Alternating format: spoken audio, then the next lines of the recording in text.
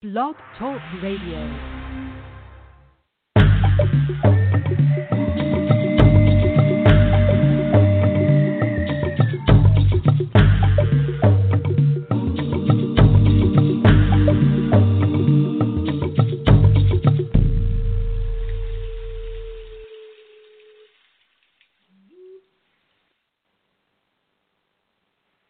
Hello, welcome to Dead on the Delta, an African adventure.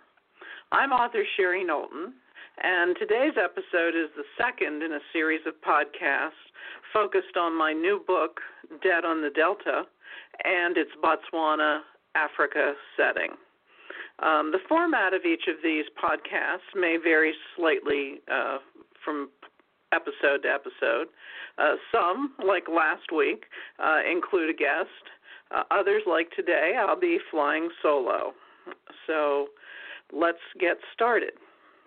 To celebrate the launch of my fifth novel in the Alexa Williams suspense series, as I said, called Dead on the Delta, I decided to start this adventure podcast series to talk about my book, yes, but I also wanted more broadly to focus this series on the book's Botswana settings and some of the themes that play a role in the novel. Just a brief summary, the main character in the book, kick-ass lawyer Alexa Williams, is about to spend 4 months conducting lion research in the African bush with her boyfriend Reese. She's looking forward to witnessing the elemental life and death struggle of the wild, but never imagines that she will become one of the hunted on the remote Okavango Delta. One of the main reasons, I'll confess, I wrote Dead on the Delta was because I love to go on safari in Africa, and Botswana is my favorite safari destination. So today I thought I'd talk about safaris in general and why I keep going back again and again. We'll cover what a typical day on safari is like. We'll answer some questions like, do you really see a lot of wild animals? Is it scary? I won't discuss many of the mechanics of booking a safari because in a future episode I'm going to have a travel agent guest from AAA Central Penn Travel Agency to talk about that. So we'll skip that part of it, but for today I really just want to try to convey what a safari is like and why I think they're so exhilarating. If we have time, I also want to talk a little bit about the research aspect of my last safari to Botswana and Southern Africa, which helped provide the background information that I needed to write Dead on the Delta. So why safaris? Well, first of all, I like to be outdoors, and I've always liked to view wild animals in their natural habitat. In our younger years, my husband Mike and I did a lot of hiking and camping throughout the United States and North America. We spent a lot of time in national parks and national forests, always on the lookout for elk, moose, bears, bison, wolves, and all the varied wildlife that inhabit the lower 48 and Alaska. So at a later stage in our life, when we got jobs, that allowed for longer trips, and then even later when we semi-retired and scaled back a full work day, our natural next step was to go to Africa, where there's lots of wildlife. Home of the Big Five, the lion, elephant, rhino, buffalo, and leopard. This group is often regarded as the most fascinating animals in Africa, although that designation, Big Five, was developed by big game hunters who were looking for trophies. So that, I think, has influenced that Big Five designation for many, many years. What Mike and I have learned from our trips is that the African parks and the bush have scores of equally fascinating and interesting animals.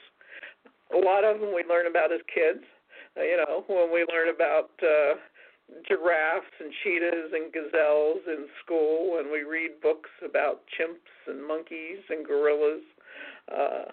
Others, Mike and I came to learn about in places like Kenya, Tanzania, and southern Africa as we traveled. Example of a fascinating little creature are the miniature, sort of like cheetah cats that are called servals, Servals. And it's just amazing how many hooved animals, ranging from kudu to sable to tiny little dik-diks that are, as tiny as some dogs, that you can find out in the wild. And Africa has hundreds, maybe thousands of bird species. Most of them are beautiful or at least interesting in their own way. So I'd say if you love wildlife, an African safari is the place for you too. Although viewing opportunities of wildlife can vary by location, every safari we've taken has provided us with extensive opportunities to see wildlife. In some areas and in some species, wildlife's more elusive.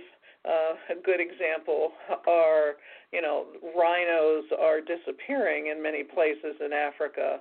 So when you see them, they may be quite wary and may not come near. So we saw some rhinos in Tanzania's Ngorongoro crater that were, far in the distance. We needed to use our binoculars. But on Chief's Island in Botswana, we saw some rhino very close up. So it really depends. Predators like lions sometimes will walk right up to your safari vehicle and sprawl in the dust next to your tire. In some parks, you can get closer to animals than others. Some countries or parks have specific rules about whether or not you can travel off-road. And, follow the animals if they sort of disappear from roadside. Keep in mind, though, the roads we're talking about in most of these parks are really narrow dirt paths, so you're pretty remote to begin with, and you can get up to the animals in most circumstances fairly closely, even if you're not allowed to go off-road. And what that means is if you can't go off-road, sometimes the animal's best viewed through binoculars. But other times, even in those parks where you can't go off-road, you have to come to a halt in the middle of the road to let a herd of elephants pass, or a bunch of giraffes, sort of lope by as you're in the vehicle.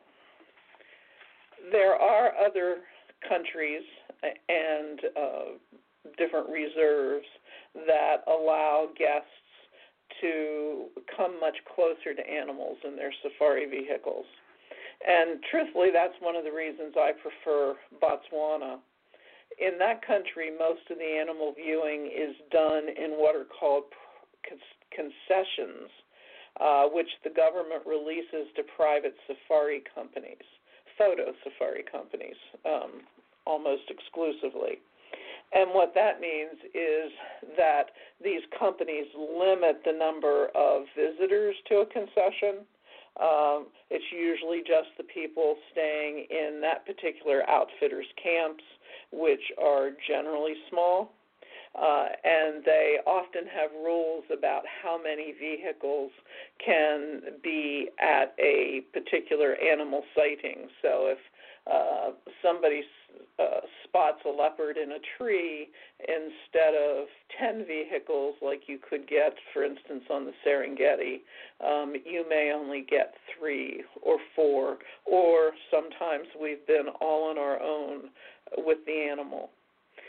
What that also does is avoid stressing the animal out with the smaller number of vehicles and people watching. Although in terms of stress,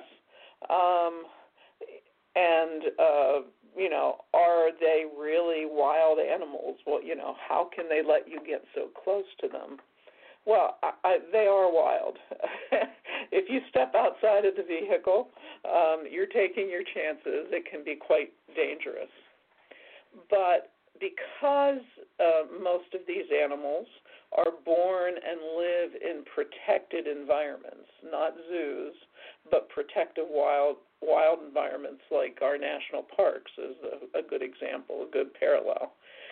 These animals become habituated from birth to the existence of safari vehicles in their territory.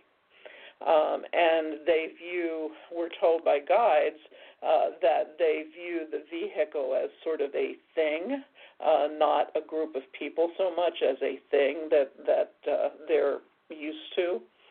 And so if you've got a group of tourists, mostly wearing khakis and browns and tans, sitting quietly in a safari vehicle watching these creatures, it doesn't really faze them. It's no big deal because they're used to it. Of course, one of the things to keep in mind in Africa is that you don't just encounter animals while you're in the safari vehicle. You could run into them outside the front door of your tent as well. And we'll talk a little bit more about that later. But you can control that to a certain extent by the type of accommodations that you choose on safari. There's a really wide range of budgets and types of safaris and types of lodges and tents and so forth.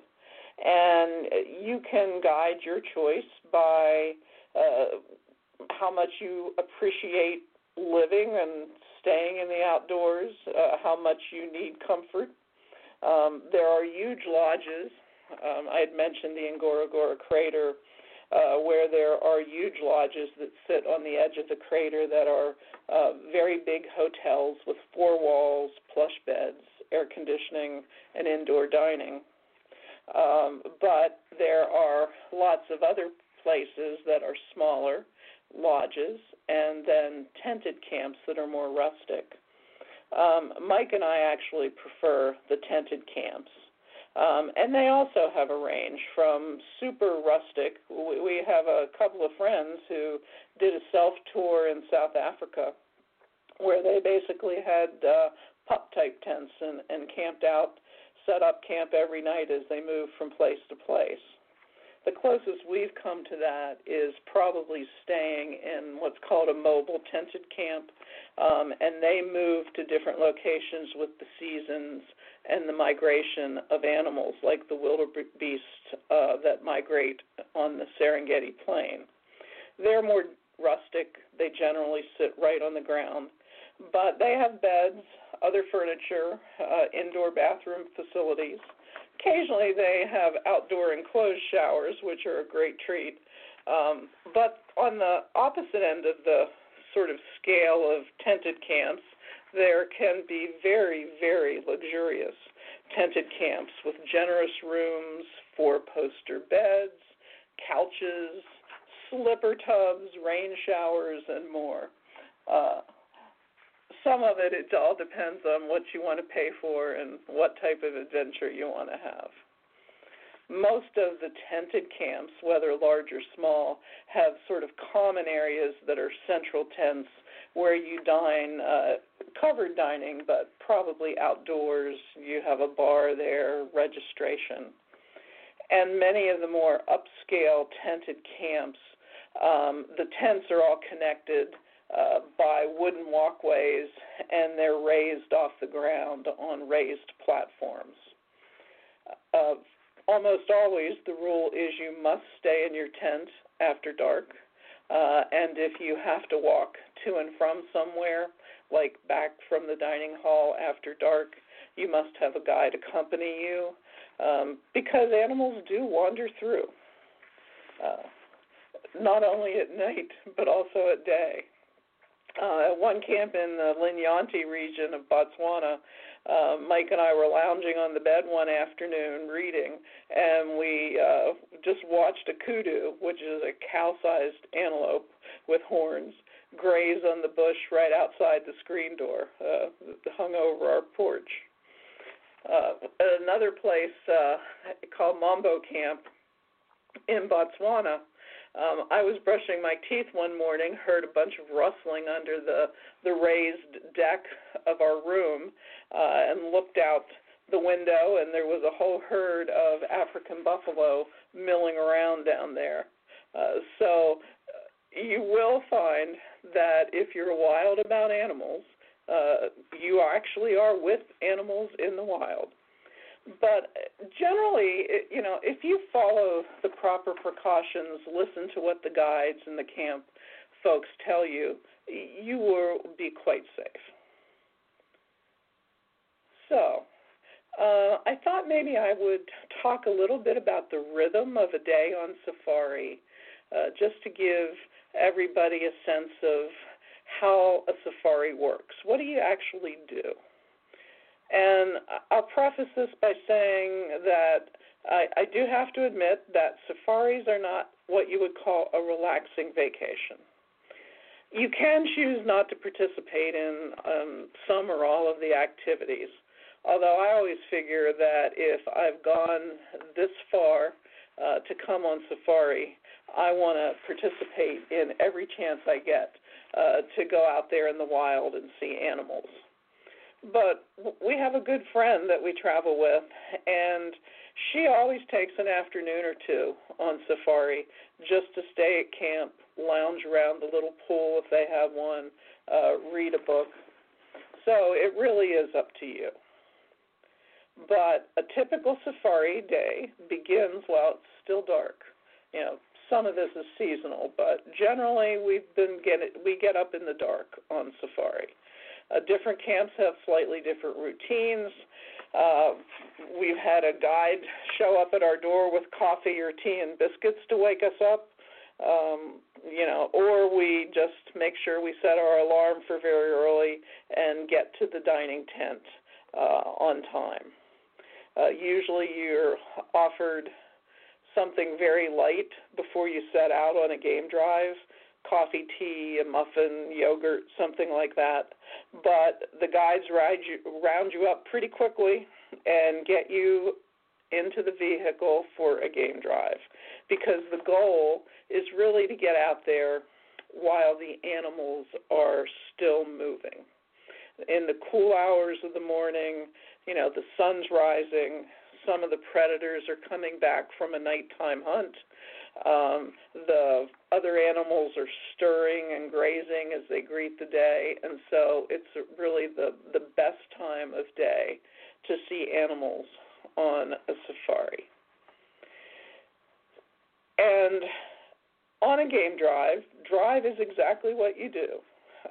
You sit in a safari vehicle with a guide, perhaps a guide and a driver, and you drive around searching for game. Most of the guides have a lot of knowledge of the parks where they work, and so they know some of the favorite spots where animals can be found. They know where the local leopard likes to hang out, or the elephant herd's daily routine of when they go down to the river to drink. But really, much of the beauty of a game drive is anticipation, because none of that's set in stone. You never know when you're going to come across a lion pride or a litter of hyena babies tumbling around in front of their family den. So, part of the game drive is just keeping your eyes out for animals. So back to the flow of the safari.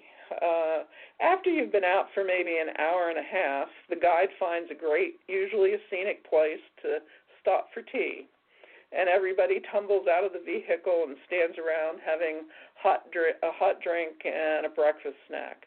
You'll notice that one of the themes that I'll talk a lot about is food, because you certainly don't go hungry on a safari. Then you get back in the vehicle to scout for more animals, stopping whenever you encounter something interesting. After another hour or so, as the morning gets warmer, you head back to camp, where you eat again.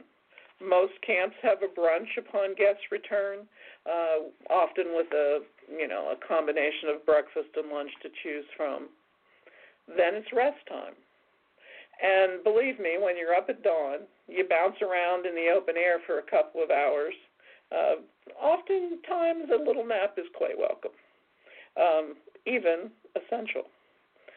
So although you're free to do whatever you want, you can read, you can take a swim if the camp has a pool, or just sit in your porch and watch monkeys chatter in a tree nearby. Many times people do take a rest. And then in late afternoon, around 3 or 4, it's time for more food. Quick afternoon tea, most camps offer with hors d'oeuvres or a sweet before you head out to the vehicle and go to another game drive. As the sun starts to lower and the day begins to cool, the animals come back out from their resting places, and they can often be spotted as you drive. As the sun starts to set, then you take another stop, this time for what's called sundowners, which is a cocktail or a beverage of your choice and a few snacks. We've actually had some exquisite stops for sundowners. Some of the most memorable is like a tall hill in Samburu National Park toward the north of Kenya, where the sun set behind this huge acacia tree, just gorgeous. We also had sundowners once on the banks of the Zambezi River in Zimbabwe, where the sun set over a mountain range on the other bank. And there was a place in Botswana, actually, on the last trip, where they had set up some tables for sundowners. They had a couple of different cars stopped there, and we watched a herd of elephants take dust baths in front of the setting sun, and the dust motes caught the light as the elephants were taking their baths. So it was a really sort of poetic scene almost. And then after you finish your sundowners, you get back in the vehicle, you return to camp. Depending on the time of year, the park that you're in, you can make that journey partly in the dark because the sun has set.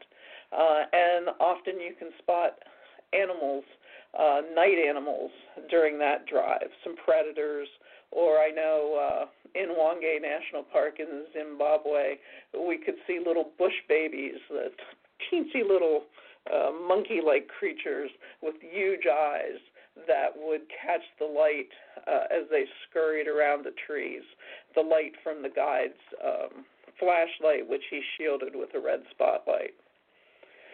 Then you make it back to camp, you take a shower, maybe get a drink at the bar, have dinner in the main tent, and then by that time, everybody's exhausted. They drift back to their tents, go to bed, and go to sleep because you start the same routine yet again the next morning in the dark. Now, there's a lot of variations on the pattern, and one of the things that, depending on where you are, what the camp is, you can do full-day safaris if you're going to an interesting place far from camp. Some places have lakes or rivers or channels, so you can go on motorboats, whether big or small. In the Okavango Delta, there's a total Zen experience, which is called the Makuru, which are long, narrow canoes that a guide stands on the back with a pole and just pulls you through these reedy, shallow, calm channels where you're almost at water level. So that's a really entrancing experience. Some camps offer walking safaris. Those are almost always accompanied by a guide with a gun for protection from an unexpected encounter with an animal.